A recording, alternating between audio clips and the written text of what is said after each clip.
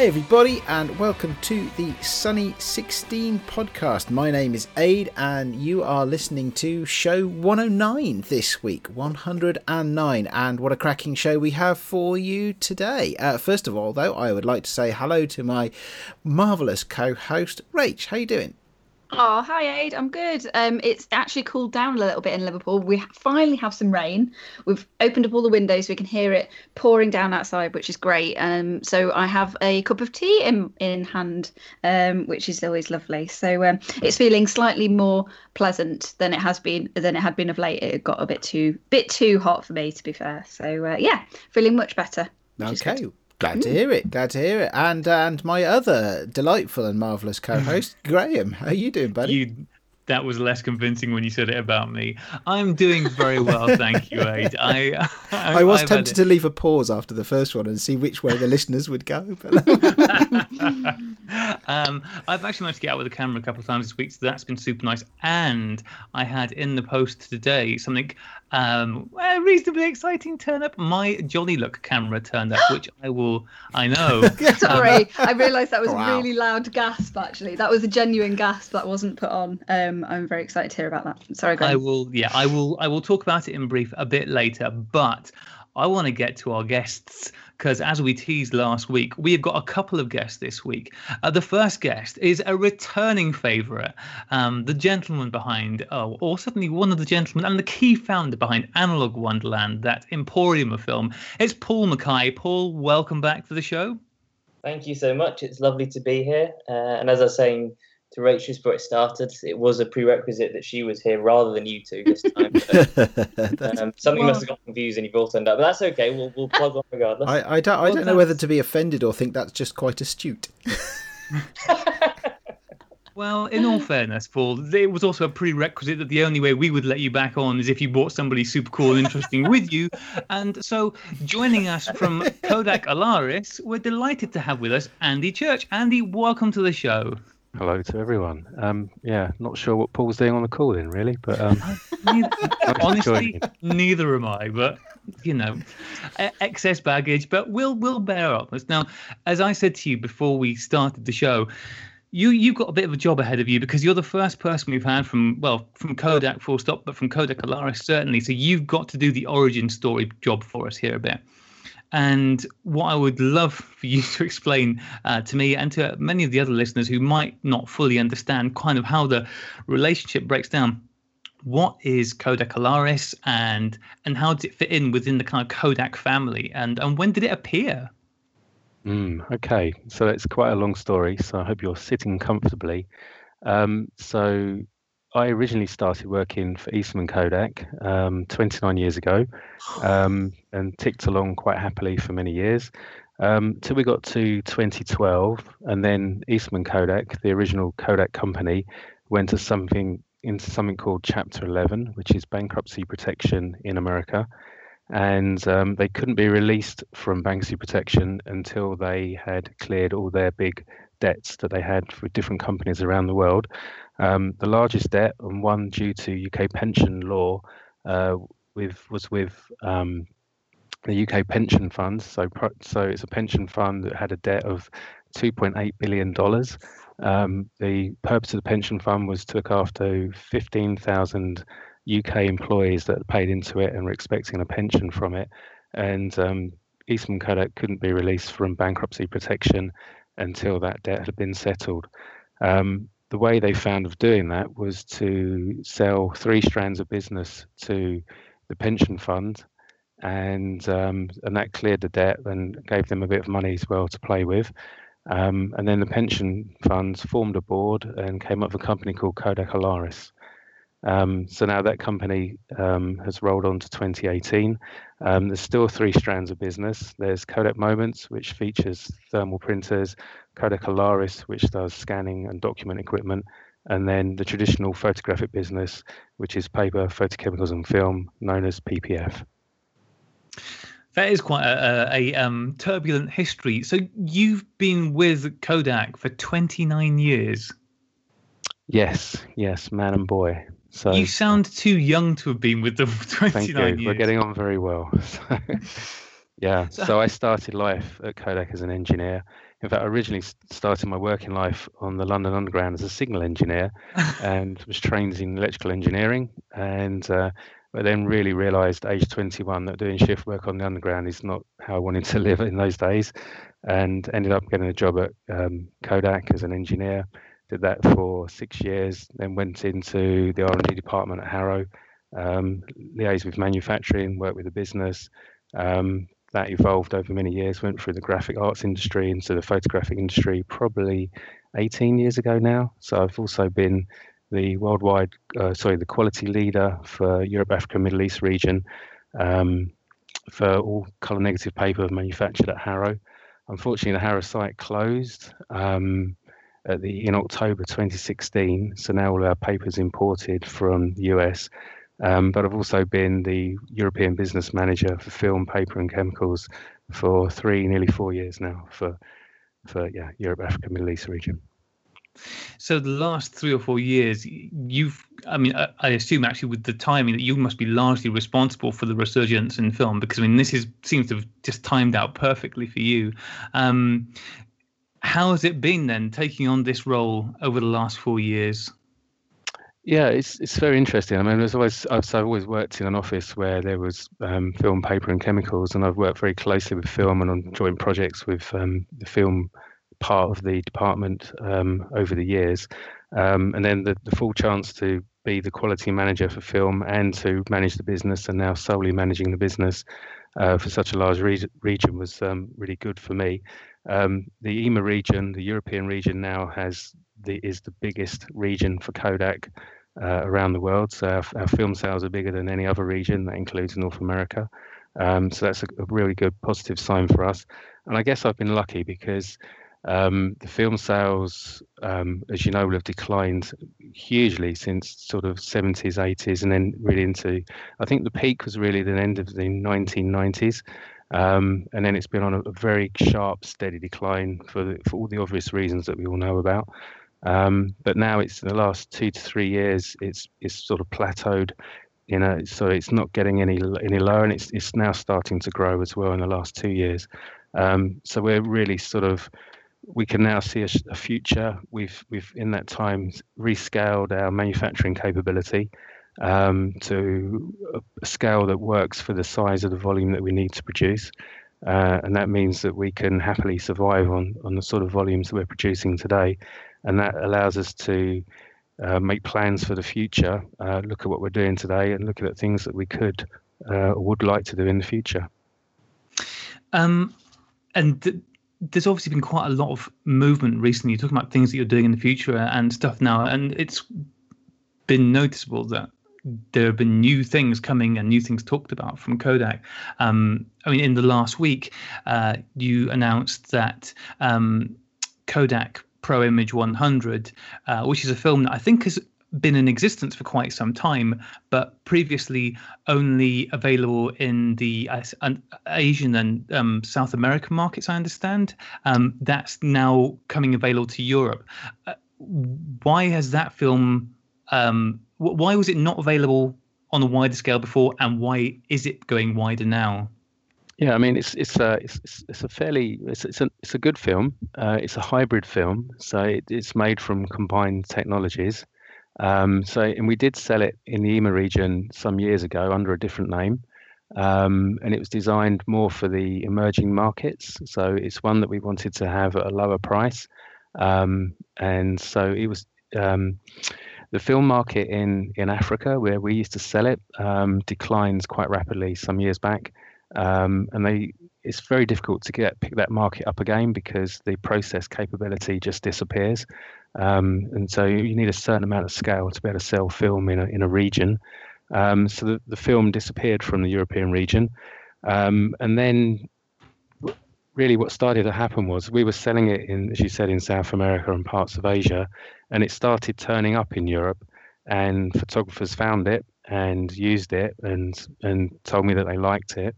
And I sort of had a fresh look at it and thought, do you know what? Why don't we make this film available to the photographers in Europe? there's always concerns that people will stop buying other films and things like that, and having a low-cost film isn't necessarily a good thing if you've got a strong market on a more standard, higher-priced film. But I thought it was worth taking. I thought it fitted into our portfolio. I think it kind of gives people another option. I'd encourage people to have a play with it and see what they think of it. And I think it works very well in the enthusiast market and certainly in the pro market. So yeah, I'm pleased to be able to bring it back to Europe. But sorry. I mean, could you talk a bit about the qualities of the film? Because I've never shot it, and I don't know whether any of you guys on here have shot the film before. But could you give what kind of film is it? What can people expect from it who might not have shot it before? Yeah, so it does fall into the pro category, and so it's very good with flesh tones, but it's got a bit more color saturation than the portrait film has got. So slightly stronger colors, but a very good film. So it's a slower film, so it's only at 100 speed, but as long as you set your camera correctly, it will give you very good results. That's what, actually, you just brought up something which you are clearly a very good person to ask this question to, and it's something I've often wondered about. And I realise that many of the answers pro film versus I don't know what the other non-pro film consumer. What's the difference? So yeah, I think so the key things would be the granularity, the sharpness, so you get a sharper, more detailed film for the pro market, a particular focus on the film emulsions to give a natural, pleasing flesh tone, but also to capture the detail and have good densities at both ends of the film scale or the light scale. So they're really the key characteristics you look for in a pro film. And then similarly with a consumer film, they tend to have a bit more color saturation, certainly brighter colors, things that the general consumer would like. But they're really the key differences. Can you, because I don't actually know this, because I see random things pop up, but at least in the European market, which is your baby, what is the current lineup of Kodak films that are available? Because I mean, I lose track of things a bit, especially with the consumer films, because you don't very often see them on shop floors anymore. So what is the current lineup that's available from Kodak? Yeah, so good question. So the lowest cost film is Color Plus, and then we have a range of gold films, and then we have Ultra Film, which is a 400 speed film. So that's really there's different variants, different size, different roll formats. But they're the three main products that we offer to the consumer market. Got you. Okay, because like I said, I suppose because they're not films that I'm naturally drawn towards. I don't see them very often, and places like Boots and so on never seem to stock stuff. Well, another film which recently reappeared was T-Max 3200, to much rejoicing. Now that was, gosh, time flies. Was that earlier this year? That was this year, wasn't it? Yeah. God, sort of March time. Yeah. It feels like it was much longer ago. That was obviously a big deal. When was the T-Max 3200 discontinued? Oh, no, I'd have to. So I would guess, and I'm pretty sure it's about 6 years ago. So, and in that time, lots of the chemicals we used to produce the emulsions in the film have been banned for environmental reasons. So the redesign became a little bit complex, and we've had similar issues with other films that we're bringing back that we might discuss later. But that probably was one of the easier ones to bring back. And it completed that sort of T-Max XYZ club that we used to have. So it was a good fit to bring back.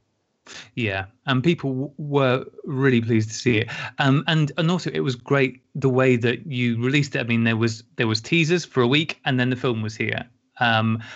Was that partly informed by with certain other films where you maybe thought perhaps we shouldn't have announced this quite yet? Yeah, and that's another story in itself. So I think that part of the Kodak community wasn't so keen to announce it because they knew it would take so long to bring together and bring back to market. And I think I'm fair in saying someone got a little bit excited and perhaps spoke about it when it's probably a little bit ahead of the game where we would normally want people to. Yes. So I would say that the Ektachrome announcement was a little bit earlier than the planned schedule. Usually we like to work on things and know we can actually bring them back. But there was a massive desire and a huge intent to bring it back. So I think we're always going to go down that road to that position. It was just whenever you redesign something and bring it back, it can take a lot longer than you ever imagined. And we probably were at the point where we needed to get a little bit more development work done before we made an announcement. So it has been a long journey. It was in January 2017 when it was announced at CES in the US, and I think we hope to have it by the end of the year, but it is now getting a lot closer.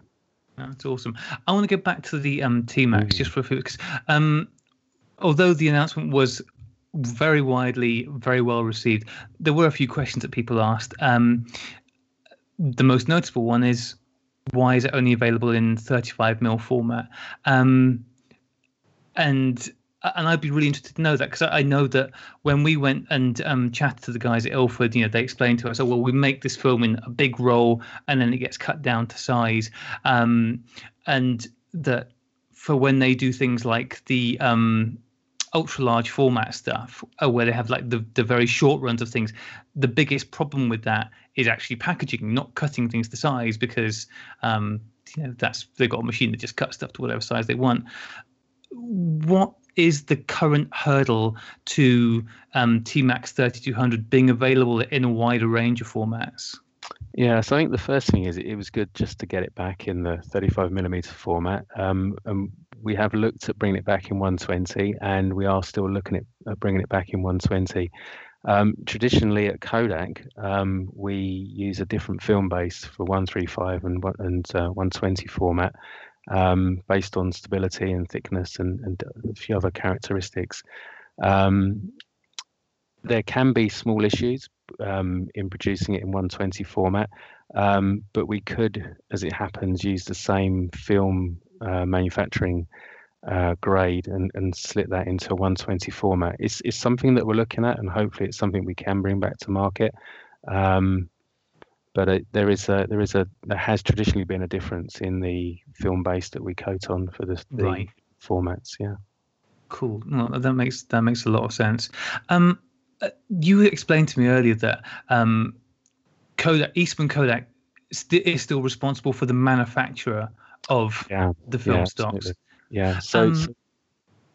Yeah. So when we emerged, we phoenixed from the flames from Chapter 11, and we had the two companies. So the way the business was split and what Kodak Alaris, the new company, inherited from Eastman Kodak, or purchased from Eastman Kodak, was that we have the single license to sell and market film around the whole world.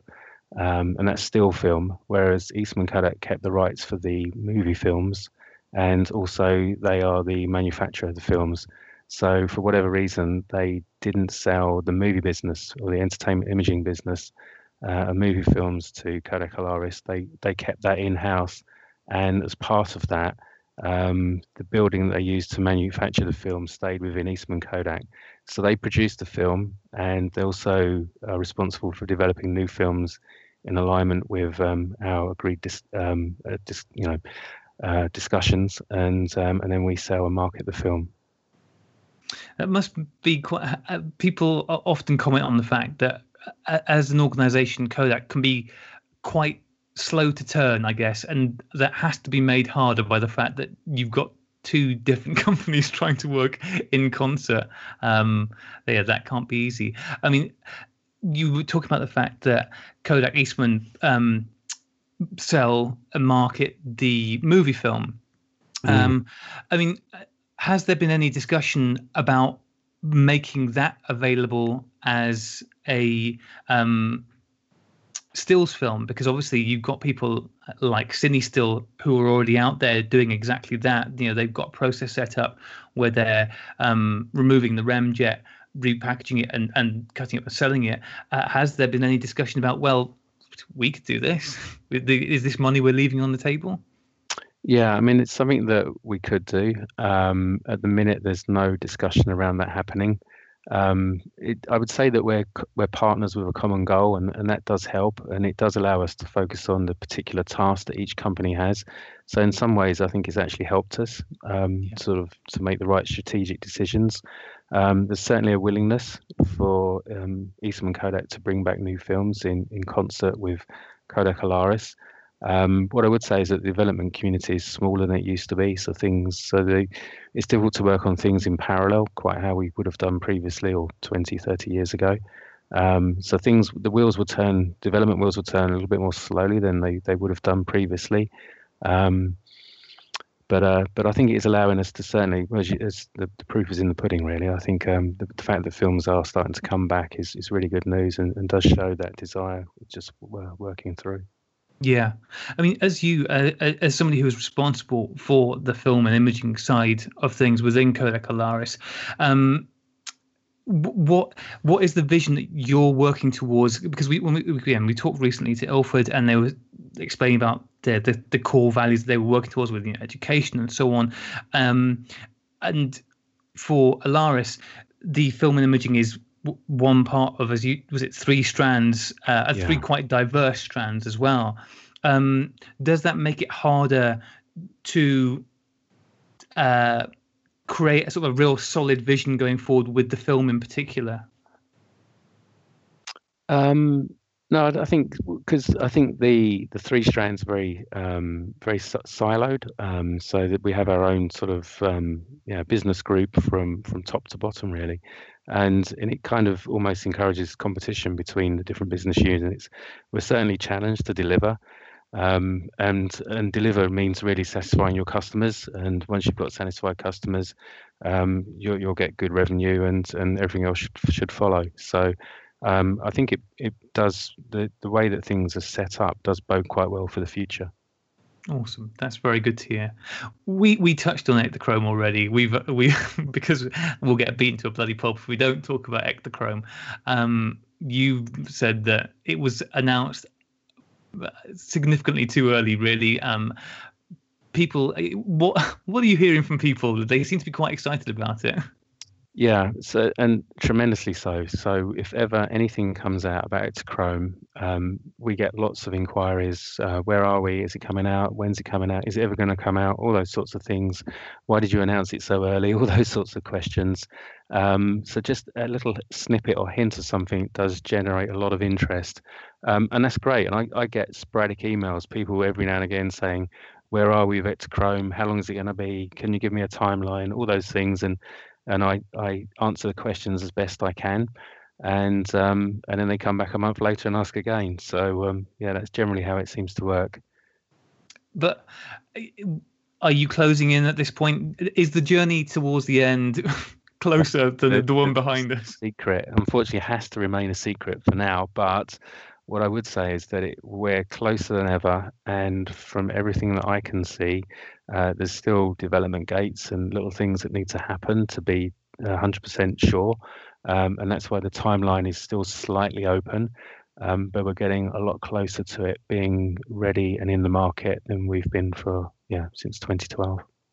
One of the big things that people are very worried about is obviously not just the fact that this is, it's an important film because people are very concerned about Fuji's moonwalking its way out of the film industry, and the fact that for Anya, it's as you know only too well, it's a difficult enough process putting a film back together when you have everything in place, but to actually build the factory, then make the recipe, then make the film, it was an incredible challenge, and they definitely announced too early that they were making slide film by about a decade, I would guess.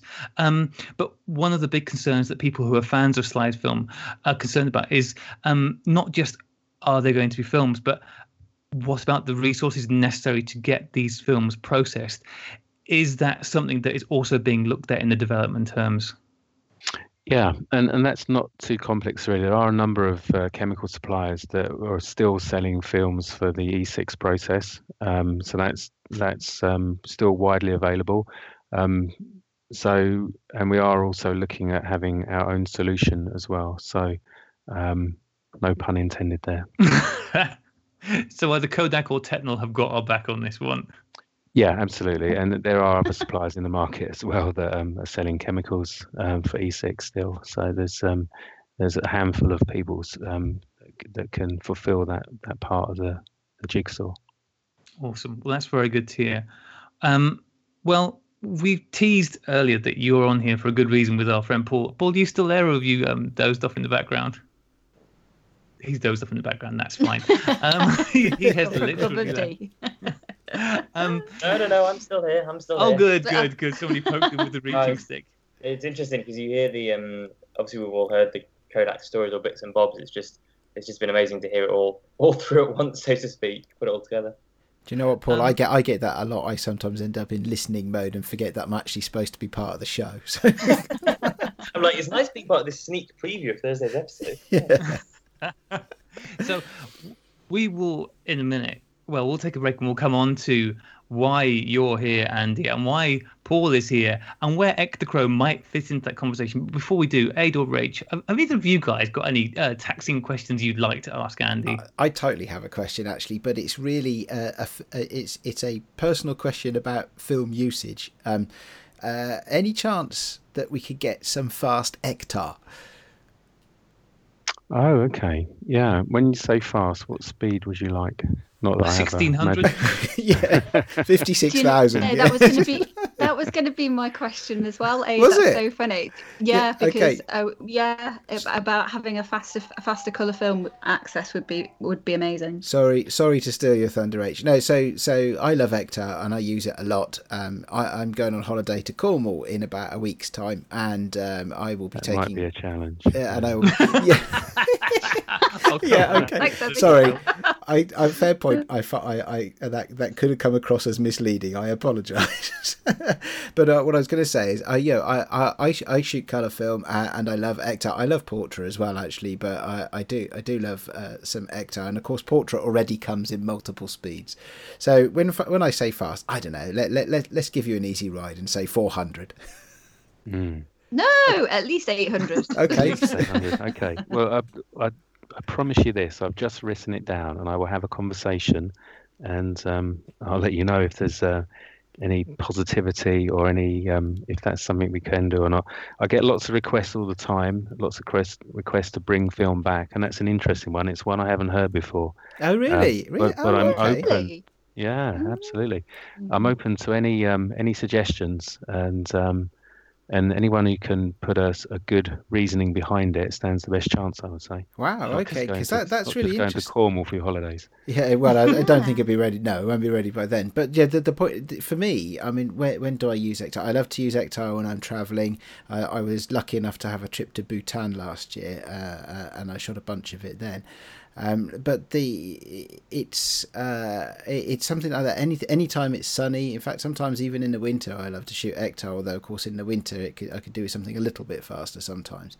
But it's I'm surprised I'm surprised and genuinely concerned actually that's the first you've heard of that. So, Andy, yeah, no, it is absolutely, yeah. What are you getting? What's the most requested thing, do you reckon, or the most requested things? Are there a few that you keep seeing, going, oh, yep, this one again? Yeah, I would say. So I don't want to cause any excitement, and there's we can't promise anything because it's a challenge to do anything new, and sadly you have to have the right business case as well behind it. But the one that I get commented on, and I'm interested in your opinion, is PlusX. That's the one that certain communities just keep reminding me of. Yeah, I've heard. I mean, it's a film that I've never shot and no experience. No, I've never shot. No, but I do hear it come up a lot. I think with the people who, I suppose it's one of those things. It's coming up from the people who have been long-time shooters rather than a second waver like me. But yeah, I've heard PlusX come up quite a lot. You've been with the company for 29 years. What was good about PlusX? Yeah, so it had its look and feel again. So it had a very natural look. It's a black and white film, and it had a little bit more grain in it than T-Max, and maybe that was part of the romance about it. And really, what happened there is I think that T-Max came along. It was a more modern design, had a finer grain, slightly sharper. and it was Team Plus X came to be seen as something that was just sort of on the edge of the portfolio. And when they were looking at volumes and which one to discontinue next, when we were in a constant decline, I think that was the reason it went at that time. But for whatever reason, people miss it. They enjoy the look and feel that they got from it, and there's definitely a desire to bring it back from the photographic community. Does the fact you were saying about the fact that your production capabilities have been rescaled to make them more appropriate to the needs of today, does that make it easier to make a use case for something which you're not going to be able to sell in the same kind of quantities as Ektar or Tri-X, but you could easily enough produce it and in a way that you wouldn't need to make that viable? Yeah, and we still have a fairly large scale, but certainly we're in a much better position we used to be. And as I say, that's opened doors to doing new old things and new things. Awesome. And are there any things that you get requests for that you really just want to put a bullet in the face of and say, look, no, never? and you want to lay permanently to rest? There's nothing that I wouldn't want to bring back within reason. So I would say no to that. No. Some things I know will be harder than others. And I think the longer ago things were discontinued, the more evolution there's been in terms of design and chemicals and things like that. So I think that becomes a steeper climb and harder to do. So some things are probably too difficult now, or just be too complex. So I think there's some things are more favourite than others. But nothing's really off the table, I would say. So 2020 for Kodachrome? No, that would be tricky because that had its own unique special process. So that's something that's that I couldn't see that one coming back. Yeah, that was a very special film with very special needs too. Yeah, it does seem to that film. I mean, again, it's another thing that I completely missed. Rach, did you ever shoot any Kodachrome? Have you ever? No, I never had chance, I'm afraid. No. Aid, how about you? No, sadly not. What about you, Paul? You're old. Well, despite my great age and elderly habits, no, it is before my time as well. See, we and it's. I mean, quite even had a film made in its honor. Basically, that was it does feel like we've all been slightly robbed of that. I like the song. Well, great. Well, listen, if that's too hard, and you could at least maybe make up for it if Kodak could take on the burden of making pack film so that, that doesn't... I realise that's not in your wheelhouse, but it'd be really handy, and that would be a really great way of making up for not being able to make Kodachrome. You've not got enough to be getting on with, so... One thing at a time. Let's get Ektachrome out and breathe and see where we go from there, I think, definitely. Sounds like a good plan. Well, let's take a quick break, recharge our glasses, and then come back and find out what you two have been colluding on, which I'm very excited to share with the listeners. That sound good to you guys? Yep. Perfect. Excellent. Absolutely. Yeah. All right. Quick break.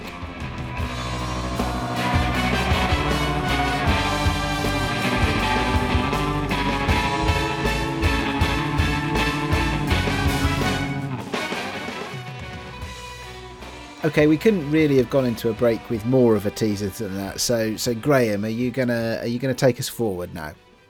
Yeah, absolutely. So we'll maintain suspense for a little bit longer. So they say, Paul, how are you? Because we haven't spoken to you yet. Oh no, I'm very well, thanks. It's been, I think, nearly 2 months to the day since I was last here talking about our plans and hopes and dreams for what was then going to happen. So we're now been open for coming up to 8 weeks, and couldn't be more pleased. And yeah, so it does seem as though things have got off to a flying start. You've got your fancy packaging. You've even had some new developments in the last week. Yes. So the one thing that was there's been two things in the last week, and I think it's worth spending a little bit of time on it if that's all right. The first one being the comment that we got across that opening weekend. The only one that was sort of negative in any way was from Canadian and American film photographers who had got to checkout before realizing that we couldn't ship to North America and were complaining.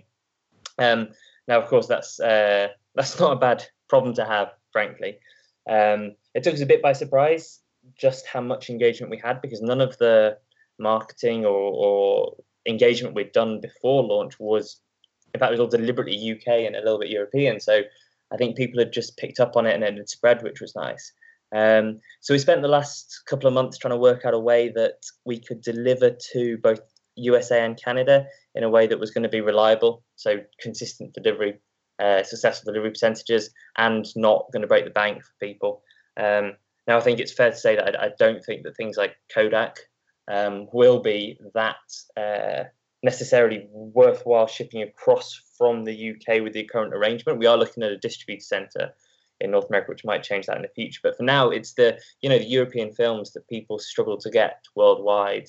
So Double, Revolog, Washi, Berger, Bretts, all of these ones that have really been clustered around the European small independent manufacturers.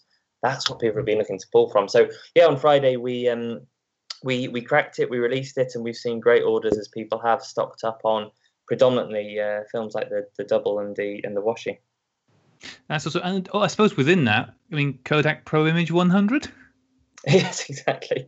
So there you go. You will have a Kodak film that people won't be able to get in the States. So this is true. And of course, there is also good reasons why you would come to one shop and stock up on everything at once, which is good, and long may that continue.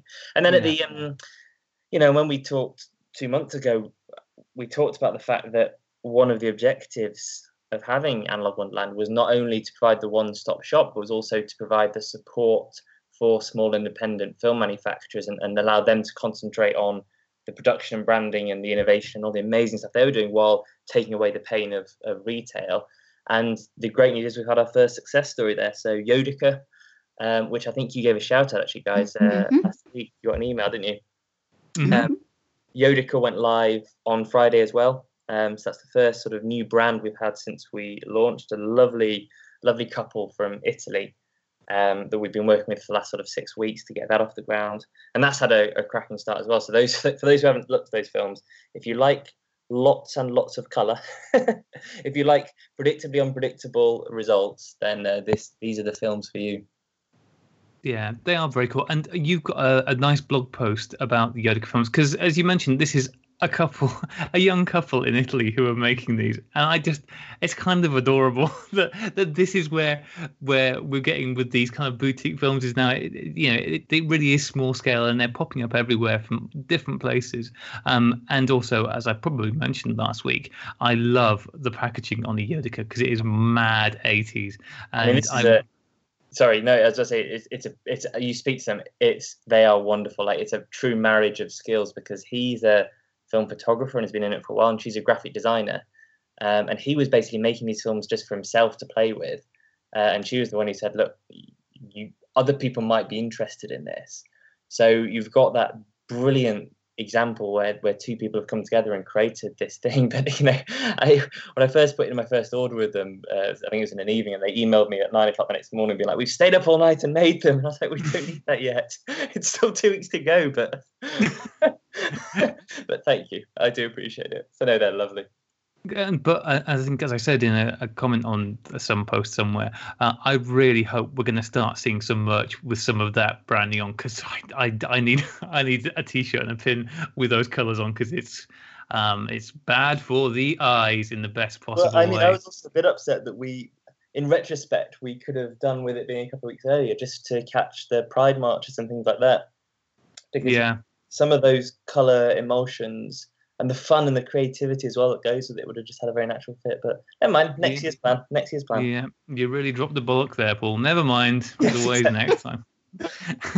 So, that's what's been going on. Can you give us any sneak previews into stuff that might be happening in the near future with product lines? I saw that you've actually, one of the lines has fallen. One of the Bretts lines has gone away, but hopefully gone away because the guys at Bretts are working on something new.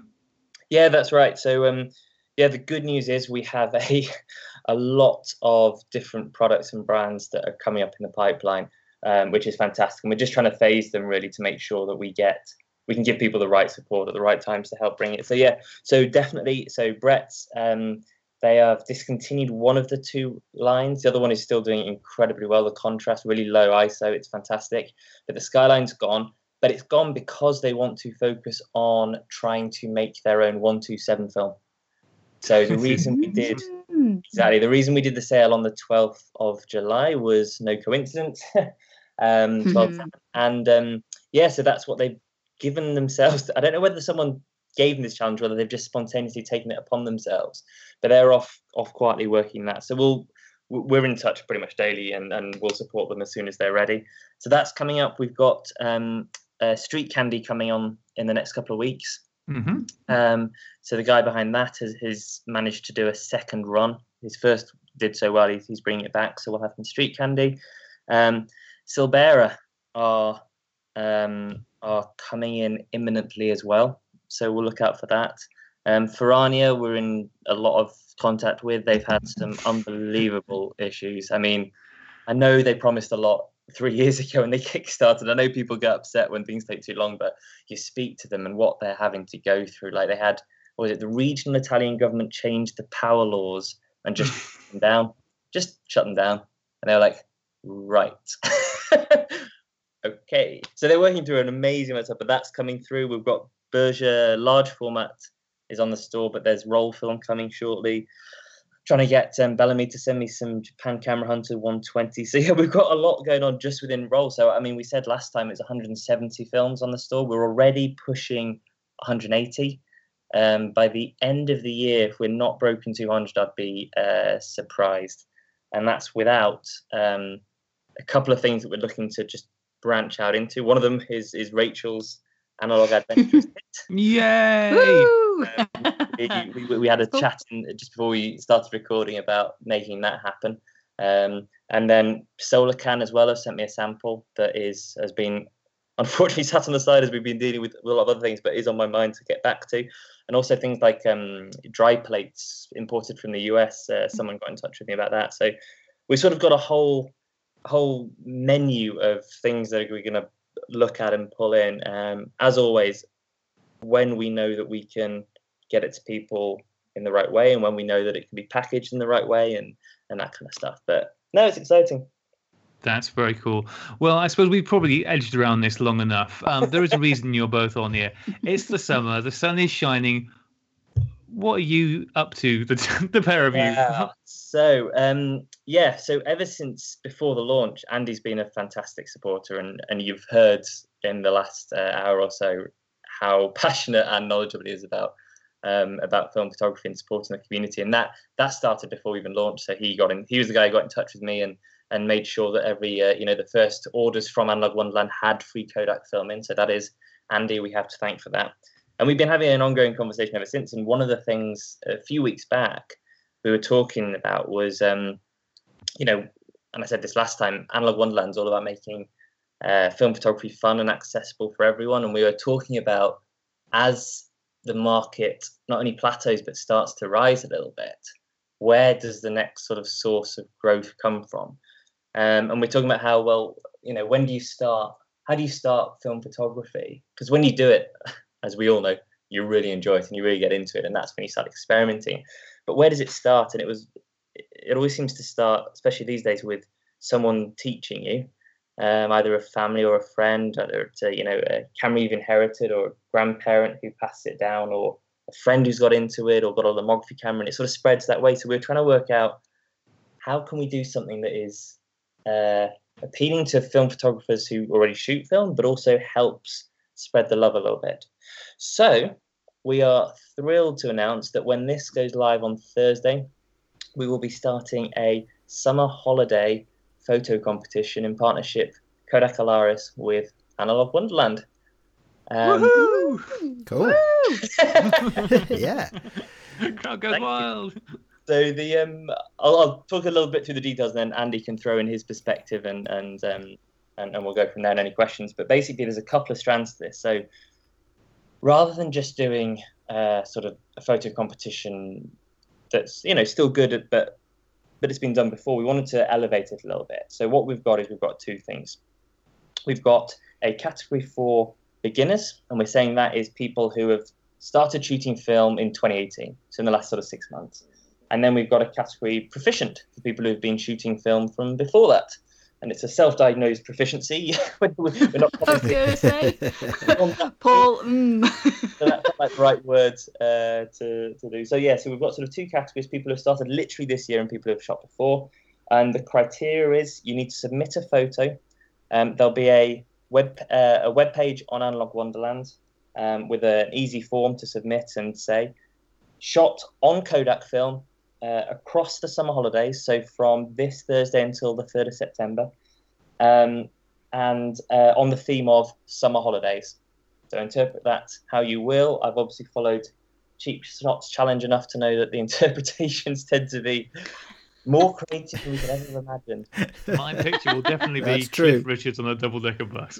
We will embrace that massively. So Andy is going to be the judge in September. We'll close it on the 3rd of September. Or actually, we might give an extra week so people can submit things taken in the very last week. He'll judge the 2 categories. The winner will get a goodie bag of Kodak film.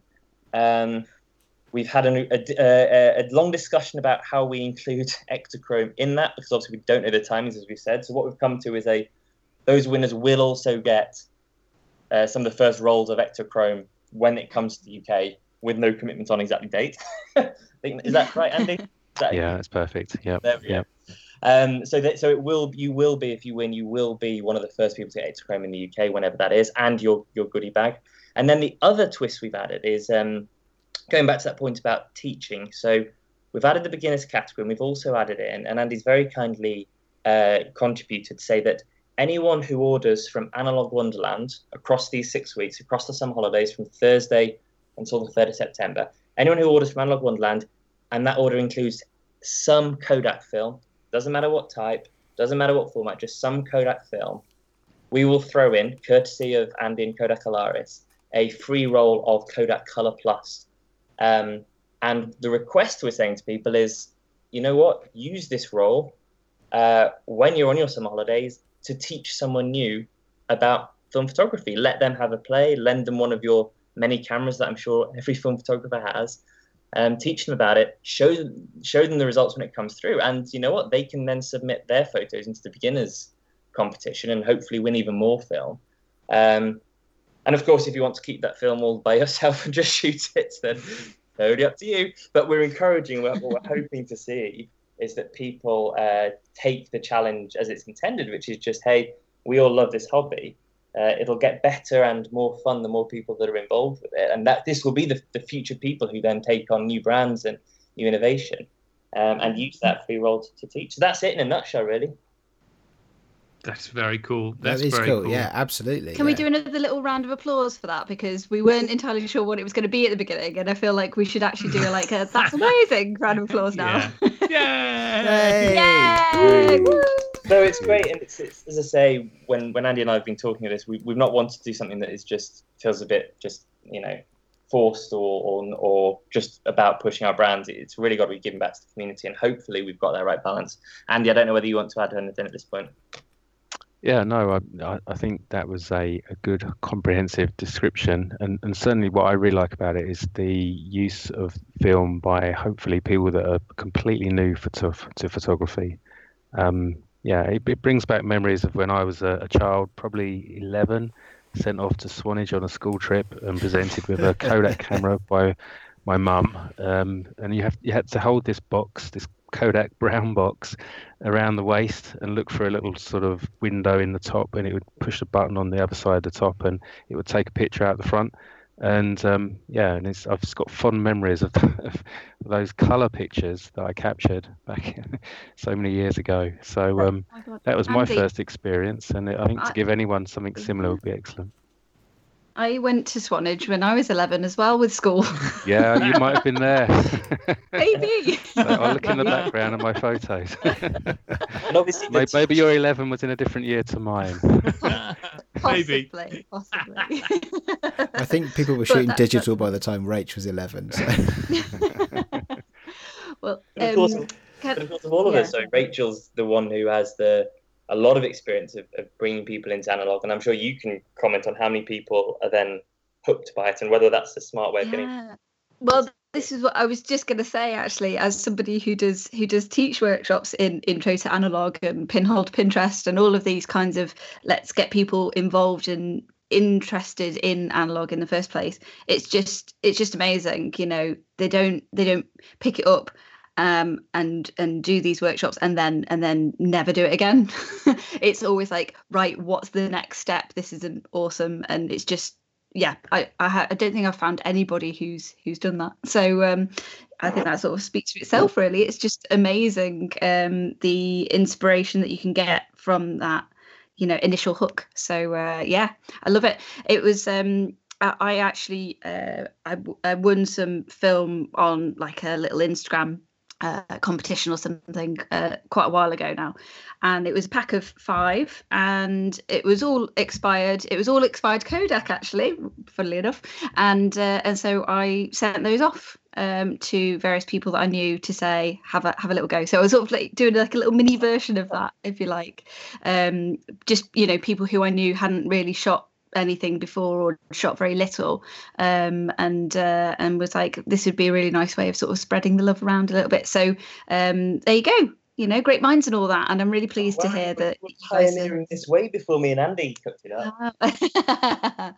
In my own little way, but I'm really pleased to hear that this is something that, you know, you guys are sorting out on a more formal basis, and it'll be lovely to tie that in with the competition. I can't wait to see what images you get from that. That'll be fabulous. No, exactly, and we'll make it easy for submissions, and then people can say on there whether they're happy for us to share back on social media and put it on the website. But I'm hoping we get a lot of interest and engagement, and Andy's already shipped us a good amount of Colour Plus to get us started. But I'm sure we'd both love it if that disappeared and we had to do another round, just because it meant that more people having these conversations with family and friends and spreading it around. So yeah.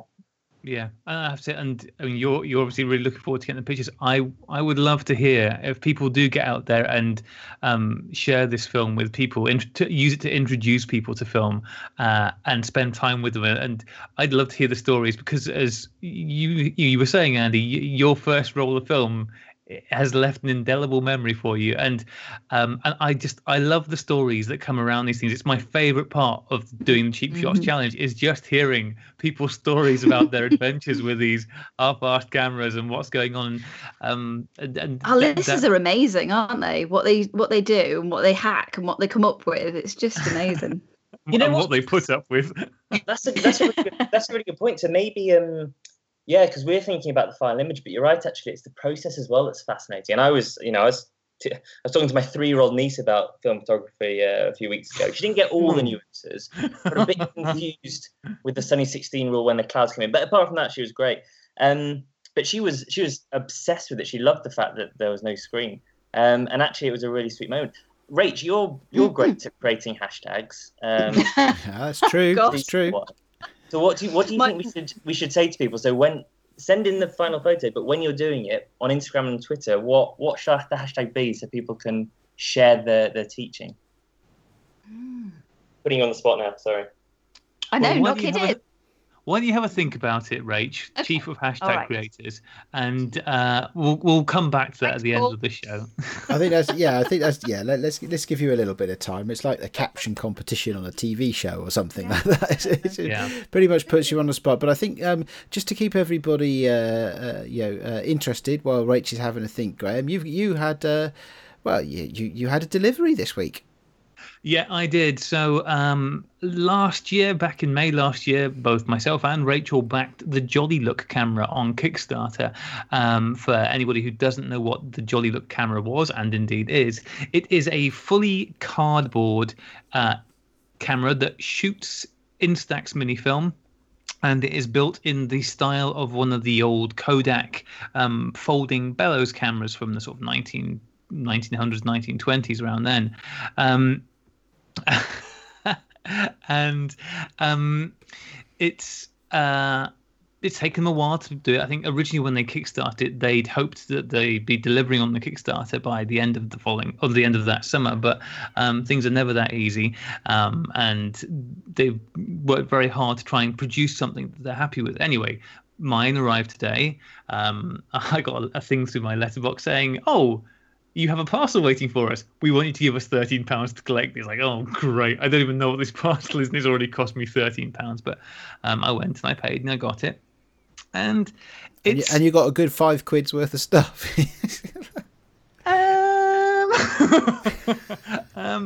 Okay, so... Sorry, that was supposed to be facetious. Did I nail it by mistake? Well, no. Okay, so... I have realistic expectations about what I was going to get. So I think the Kickstarter cost me £35 to back this, and that included 1 pack of Instax mini film, so 10 shots. So this is, I would imagine that when this is available to walk into a shop and buy, assuming it will be at some point somewhere, this is going to be probably a £20-25 camera. So you have to think in terms of what you're getting for that. And it's a cardboard camera with the tolerances that something built out of cardboard can have. It took me, I think, 5 shots before I got an image visible on my camera. I was like, okay. I was reading through the instructions. You got quite a lot of instructions. I did hit sort of snag straight out the gate. There's a little handle that you turn to eject the film, and that was all snagging on the thing. But managed to solve that. And as I said, it took me 5 shots before I was able to get an image on it.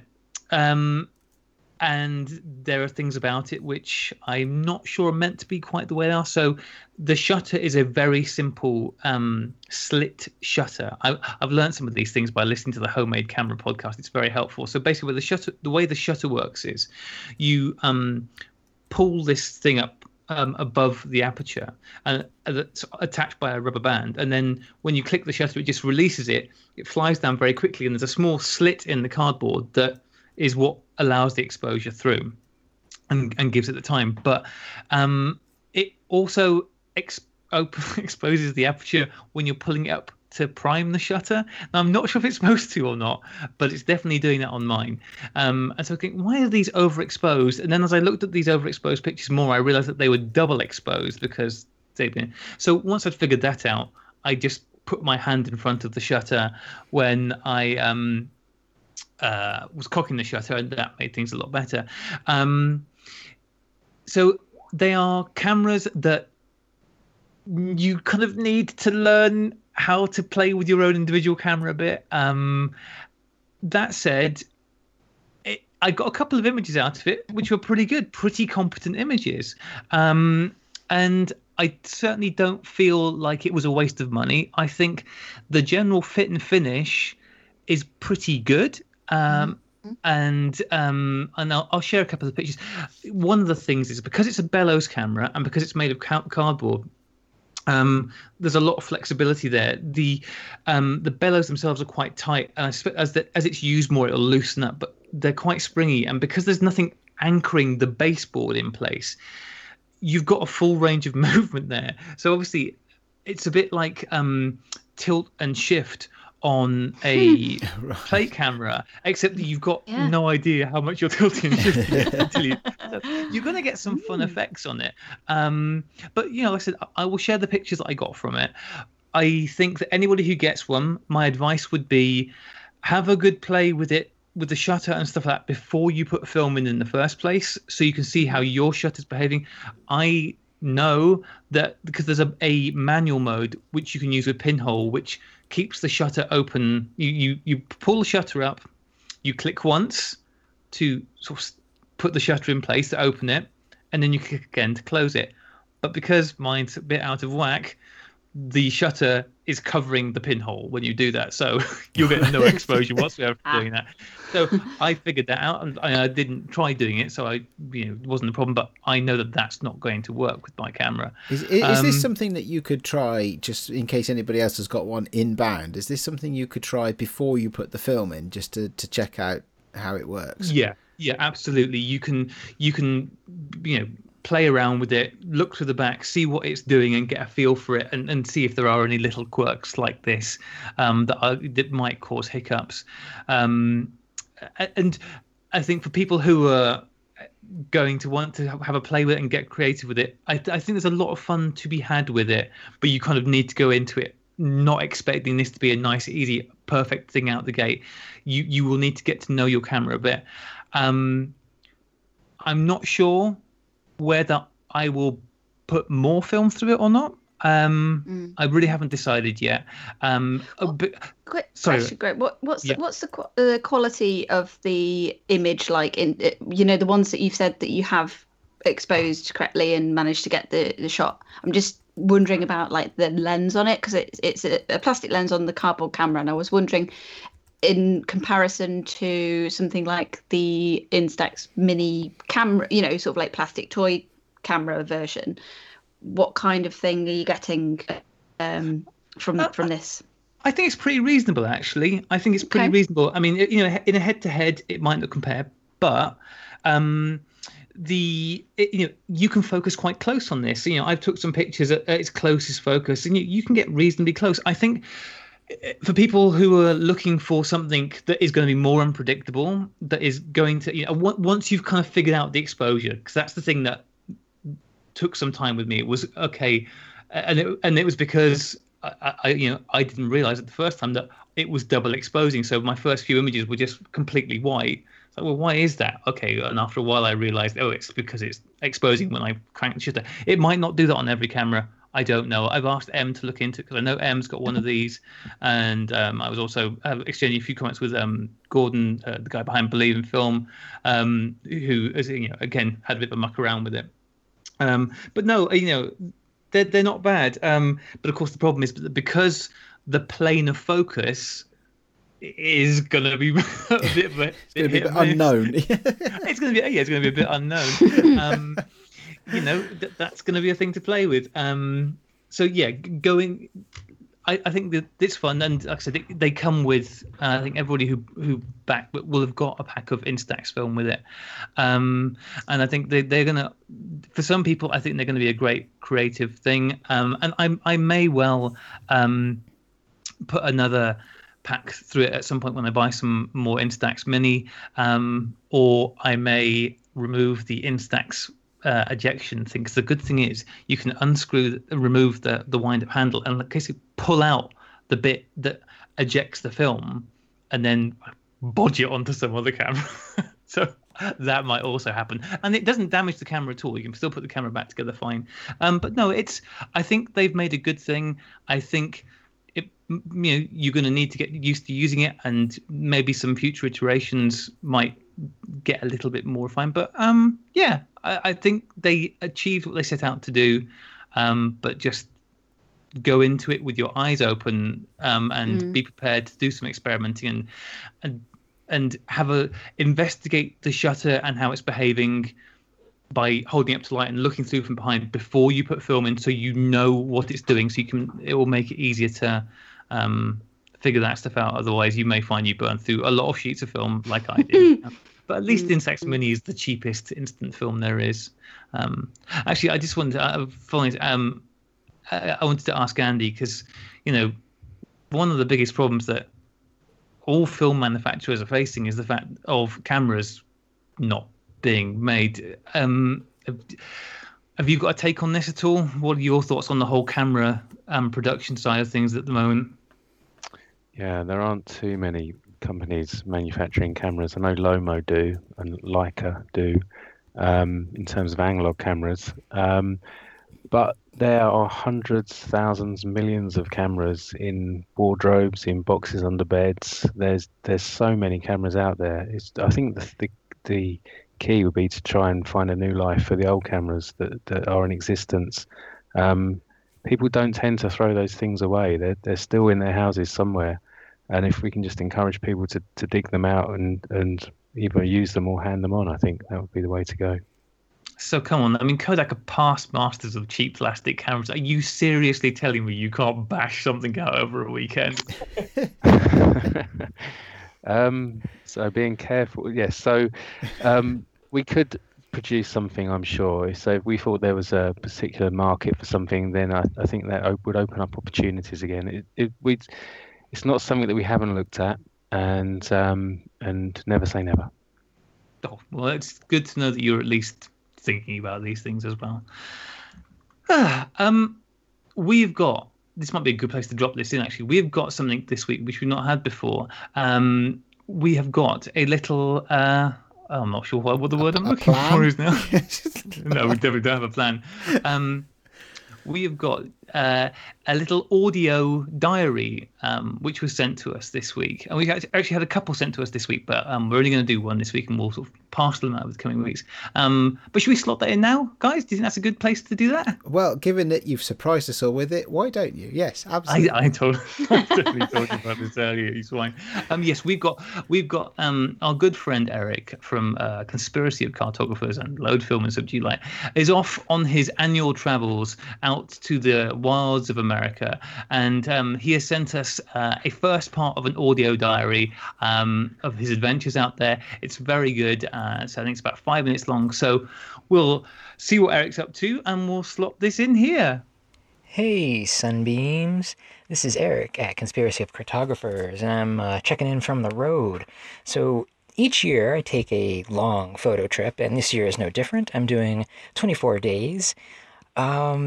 I'm taking about a dozen cameras with me, 100 or so rolls of film, and about 100 sheets of 4x5. I'm taking the new Intrepid with me, and I'm very excited to use that.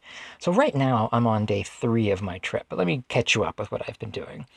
So the first day, getting out of Seattle, I drove about 750 miles into the deep, deep heart of Montana.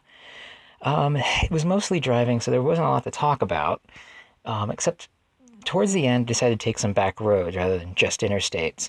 And I came across Sheep Mountain, and the way the sunlight was hitting it, even though I was running late and had to get to my campsite, it was the magic hour, and I just had to take a bunch of photos of it while a storm was rolling in. And that very same storm hit as I was camping out by the Yellowstone River. Beautiful site. It's a historical site with Lewis and Clark, but still very, very beautiful place, and lovely night, even with the storm. So the second day, normally I would have done a lot of driving because my point is to get to Kansas and do a lot of exploring in Kansas, but I wanted to see the Little Bighorn battlefield.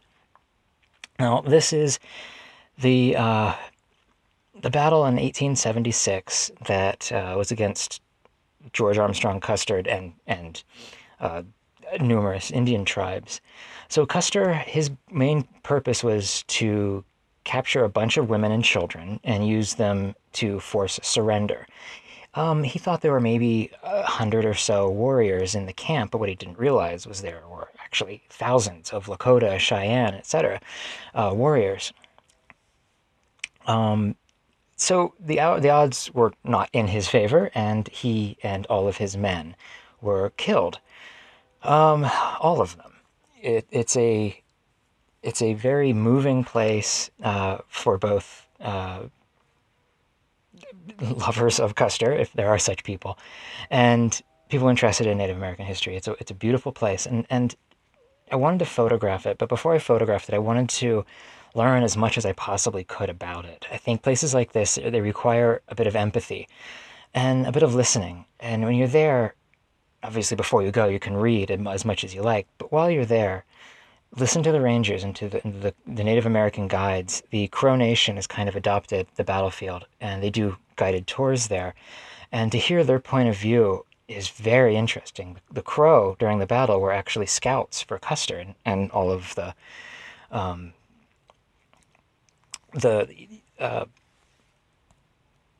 Crow have a very interesting perspective on it. And so before I photographed, I wanted to hear all of that so that when I get the chance to photograph it, I would know the story as much as I possibly could. And now every place has a story, but with places like this, you can actually learn about it before you shoot. And I think it makes for better photos, or at least a more interesting time photographing. I spent about 6 hours there, and it was one of the more moving experiences I've ever had visiting any place. That night, I camped about 2 hours away. And again, I saw another mountain, lit in beautiful light when I pulled in. But as soon as I got there, cloud cover came and the light went all to hell. I waited for about 2 hours for light that never came, which is just part of photography. Also, part of camping is a intense thunderstorm with lightning, hail, wind, and thunder and all these craziness going on happened, so I actually slept in the car, which was a horrible thing. But the next day, this day, it wasn't really about the destination. And right now I'm sitting in a sod house in Toadstool Geological Park in Nebraska. It's like the Painted Hills, but shades of gray rather than all these different colors. I'm sure at some point they'll make some wonderful black and white photos, but it's too late now for me to take anything. The 350 miles that I did today, there were an array of dirt roads and abandoned towns and houses, and of course we can't know the full stories of every single one of these places, but it's not difficult to really sort out. This part of America, it's a really hard country to survive in. If you don't make it big in ranching or in mining, and very few people did, you closed up your house, you moved on. The houses all over the place out here are just sitting vacant and rotting in the sun. I passed scores of these places today, and the whole I photographed most of them, as many as I could. All the while I was listening to the Carter Family and Bruce Springsteen, and so from Montana into Wyoming into South Dakota and finally into Nebraska. It was just this bombardment of desolation. And yeah, it's like Springsteen's Asbury Park. It's depressing in all the right ways, but it's also just depressing. And so far this trip has been a sad trip, good trip, but sad. And I'm not sure I see that changing, and I think I'm okay with that. But well, that's where I am right now. A good but sad, or at least introspective trip.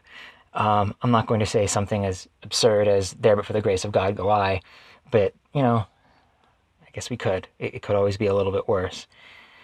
So, here we are. I'm sure the next time I check in, I'll have many more happier stories to share with you, other than desolation and slaughter of soldiers.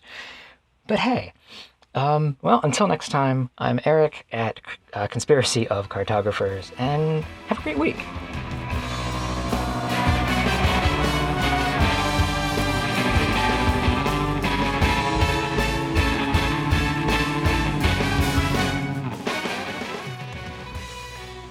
Right, and we're back, and I know I say this a lot, but our break is always a lot longer than what you experienced, dear listeners.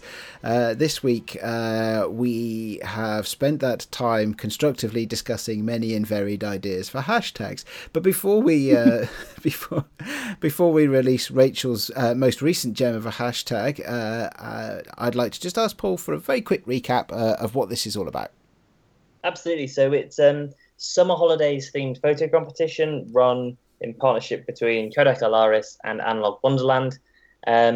Any order with Analog Wonderland that includes at least one Kodak film of any format or emulsion between this Thursday and September the 3rd will get you a free roll of Colour Plus 35mm in there. And what we're asking you to do is to use that roll of film when you're out on your summer holidays to teach someone new, family or friend or whatever, about film photography. And then we will run a competition through the Analog Wonderland website. There'll be a page there where you can submit photos. Proficient for people who have shot photos, film photography since before the start of this year, and beginner for people who have started in January. And of course, anyone who you've taught over the summer holidays to take some photos, they can of course submit their photos into the beginner section. Andy will be judging, and in September people will get a goodie bag of Kodak film, and they will also get the first rolls of Ektachrome when that comes, although that might not be quite September. Okay, excellent. Thank you very much. And as a result this time of hard teamwork rather than pure inspiration, but Rach did eventually come up with the chosen hashtag. And Rach, what's that? Yeah, very much a team effort. It is hashtag first frame of fun. There we go. Excellent. Hashtag first frame of fun. Brilliant. Well, we'll put some more details in the show notes, including links to where you can find more information. Right. I'm sorry, if I just clarify, just so others I can see it coming. That hashtag won't submit your photo to the competition. That's through the website. But we would all, I think, love to see you teaching someone and using that hashtag there to highlight sort of the process. Sorry. No, there's no need to apologise for that. Being specific is definitely the right place to go when you are dangling carrots in front of listeners. So, yeah, absolutely. I will, as we discussed in the break, I think I might give my free roll of Kodak film from my first order at Analog Wonderland to my 6-year-old daughter for our summer holiday, and see where she gets to it. She loves Instax, so it's a good time to get her to move to 35mm, I think. Less instant, but more shots on a roll. Anyway, absolutely. Yes. So right, well, we're coming towards the back end of the show. We have had a good number of emails from listeners this week. We'll get to those definitely next week. But for now, actually, Rach has an announcement to make. So this is an email from Hillary. And she basically got in touch to talk us through the information about Roll Film Week. So she sent over a lovely, very detailed email to let us know that we're 1 week away from the next Roll Film Week. And basically, she sent us the information about joining the party. So it all happens online between July the 23rd to the 27th. So she says, this week, it's about preparing and sharing. So shoot, develop and scan your photos. You can post recent work or vintage photos as long as they're made with 35mm or medium format film. And there's some more details in the rules, which I'll give you now. So she said, if we can invite other film photographers, more photographers make Roll Film Week more fun, of course. So tell your friends, follow on Instagram, join the Flickr group, and they also have an email newsletter. You can also request a sticker. Which is always exciting. We like stickers. If you'd like to receive the Roll Film Week sticker in the mail, then you can enter your address into the Google form, and it's free, and they'll send it anywhere in the world, which is pretty lovely, isn't it? So on Instagram, they're going to be giving out updates, and they'll share any last minute information via @Roll Film Week on Instagram.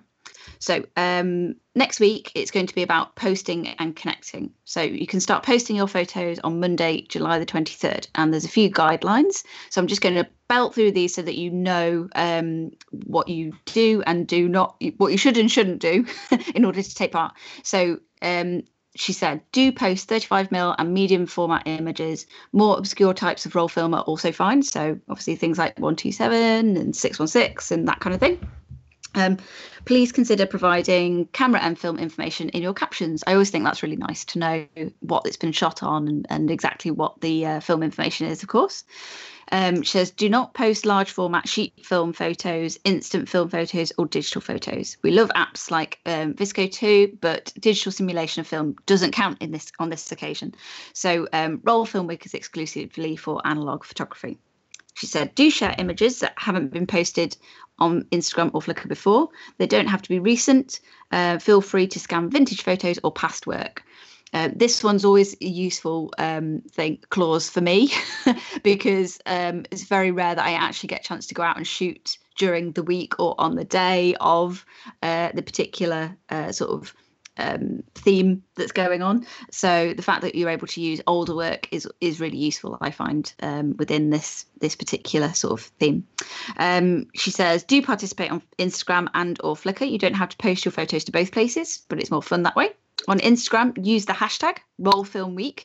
That's the tag that we'll check when we curate daily features. There's no limit on the number of photos you can post, but we recommend around 2 or 3 images per day. On Flickr, add your photos to the Roll Film Week group. You can only post 2 photos per day here.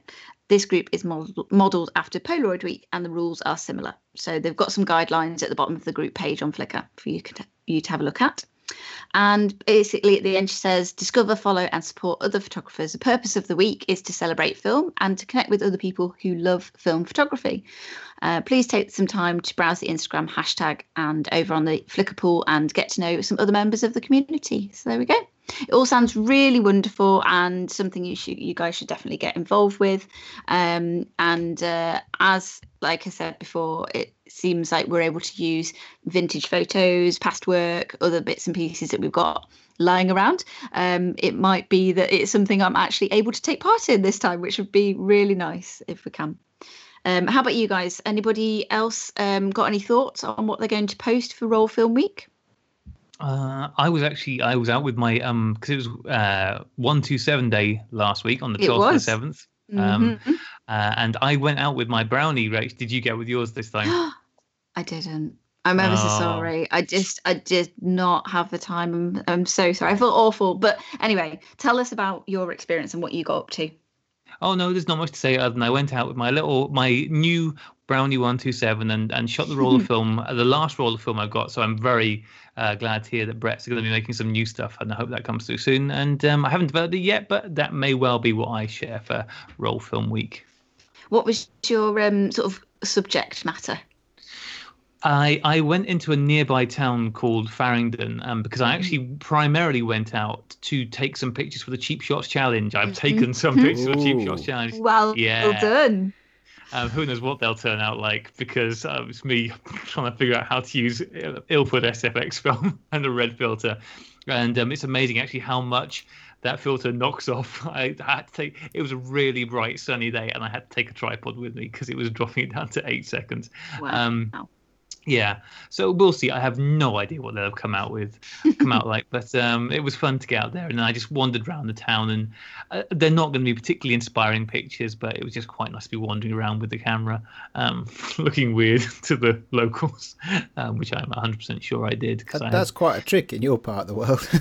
Yeah, that's very true. That's very true. The benchmark is set pretty high for weird. So, Okay, I have absolutely no idea what I'm going to post for Roll Film Week. So I will have to. I suspect I will be as well, Rach, digging into the recent archives to see what happened. I might go with a roll of 120 that I shot recently in my Bronica, which, if I recall correctly, was Portrait. So. Yeah, always like the Portrait in my Bronica. It works well as a pairing, I find. Okay, well, I think that we've had a bit of an update there for on the Cheap Shots Challenge, at least our activity on it. Graham, can you remind everybody when the date for submissions is? Yes, the date is the 11th of August, which is the Saturday, so end of play on Saturday, wherever that is for you. We're getting some really good submissions in, quite a few coming. I think this is probably going to be the biggest round so far, so I'm very excited about that. And I can actually announce who our judge for this round of the Cheap Shots Challenge. Yeah, I can. This is a world first. We never normally announce it until the day. Is this another person that will prefer my photos or Rachel's to yours? Probably. I already have concerns over his judgment and abilities to make sound choices. But we will have joining us from the States, Johnny Sisson, who, for people who listen to the Classic Lenses podcast, will already be familiar with him. He's an incredibly knowledgeable chap. He shoots all sorts of analog stuff. He works in, I can't remember what the camera shop he works in, but he works in a cool camera shop. And we will hear all about it. And I think it's going to be great having Johnny on, and we'll be able to explain to him, Rach, why M42 mount cameras are really good, and he's wrong for saying that they aren't. Is that the reason? Is that the real reason you invited him on the show? Yeah, basically, I just needed to clear up where he's going wrong in life. Okay. So before we get insulting, not just listeners but other podcast hosts as well, should we close the show? I think we're done, aren't we? I think we are very much done. And what a show it's been. It's nice to us be breaking the breaking news on here. Well, absolutely. Just quickly before we go, quick shout out to friend of the show, Andrew Bartram. When we put the Hasselblad versus Fuji Instax segment from the Future of Photography into last week's show, I think that gave Andrew a wobbly lip moment. He tweeted me saying, "Oh, you've got some digital stuff in here. I think I'm going to need to turn off." But thank you, Andrew, for persevering with the show last week, and I hope all the other listeners enjoyed that as well. That takes us to the end. So, Andy, thank you ever so much for coming on the show. Have you enjoyed it? Yeah, absolutely. It's been a complete pleasure. Thank you. And we always like to give our listeners an opportunity to point our listeners in the direction of their product or service or whatever. I'm guessing because you work for one of the biggest brands in the world, there's probably a Kodak website somewhere. Yes, yeah. So codecalaris.com is always a good place to start. But I think look towards Analog Wonderland and buy some codec film from there and get involved in our competition. That'd be great. That'd be great. Thank you very much. And Paul, good to have you on the show again. Have you enjoyed yourself? Well, there's been ups and downs. But... Okay, you're totally getting used to this, aren't you? No, it's been lovely. As always, it's been lovely. Okay. You realise you're not going to be allowed back on again unless you have George Eastman with you. That could be tricky. Yeah, I'm so pleased that we actually got to chat this time, Paul, because obviously we didn't last time. So that's good. Much better. And you go away with a free hashtag, so you know. I am value for money. Are you not charging him for that? Ooh, maybe that's the next thing. Okay, all right, that really does bring us to the end of the show. As always, listeners, you can get in touch with us over the internet. It's a marvellous thing. You can email us, sunny16podcast@gmail.com, and as I said, we'll be catching up on some listener emails next week. Of course, you could always go find us on our website, sunny16podcast.com, and all the usual social media, Instagram, Twitter, Facebook, etc, etc, etc. Our music, which we're just about to play you out by, is not Kodachrome by Paul Simon, although much thought was given to whether or not we could get away with that. It is, of course... and we decided to use people who you don't have to pay. Yeah, that is definitely the way we decided. So, dear listeners, you will be thrilled, as always, to listen to Rachel's band Rocker play us out with a song from their album Promises I Should Have Kept, which you can find on Spotify, Amazon or iTunes. That's about it. It has been an honour and a privilege to talk to you all, as always, and we'll see you next week. Goodbye. Bye. Goodbye.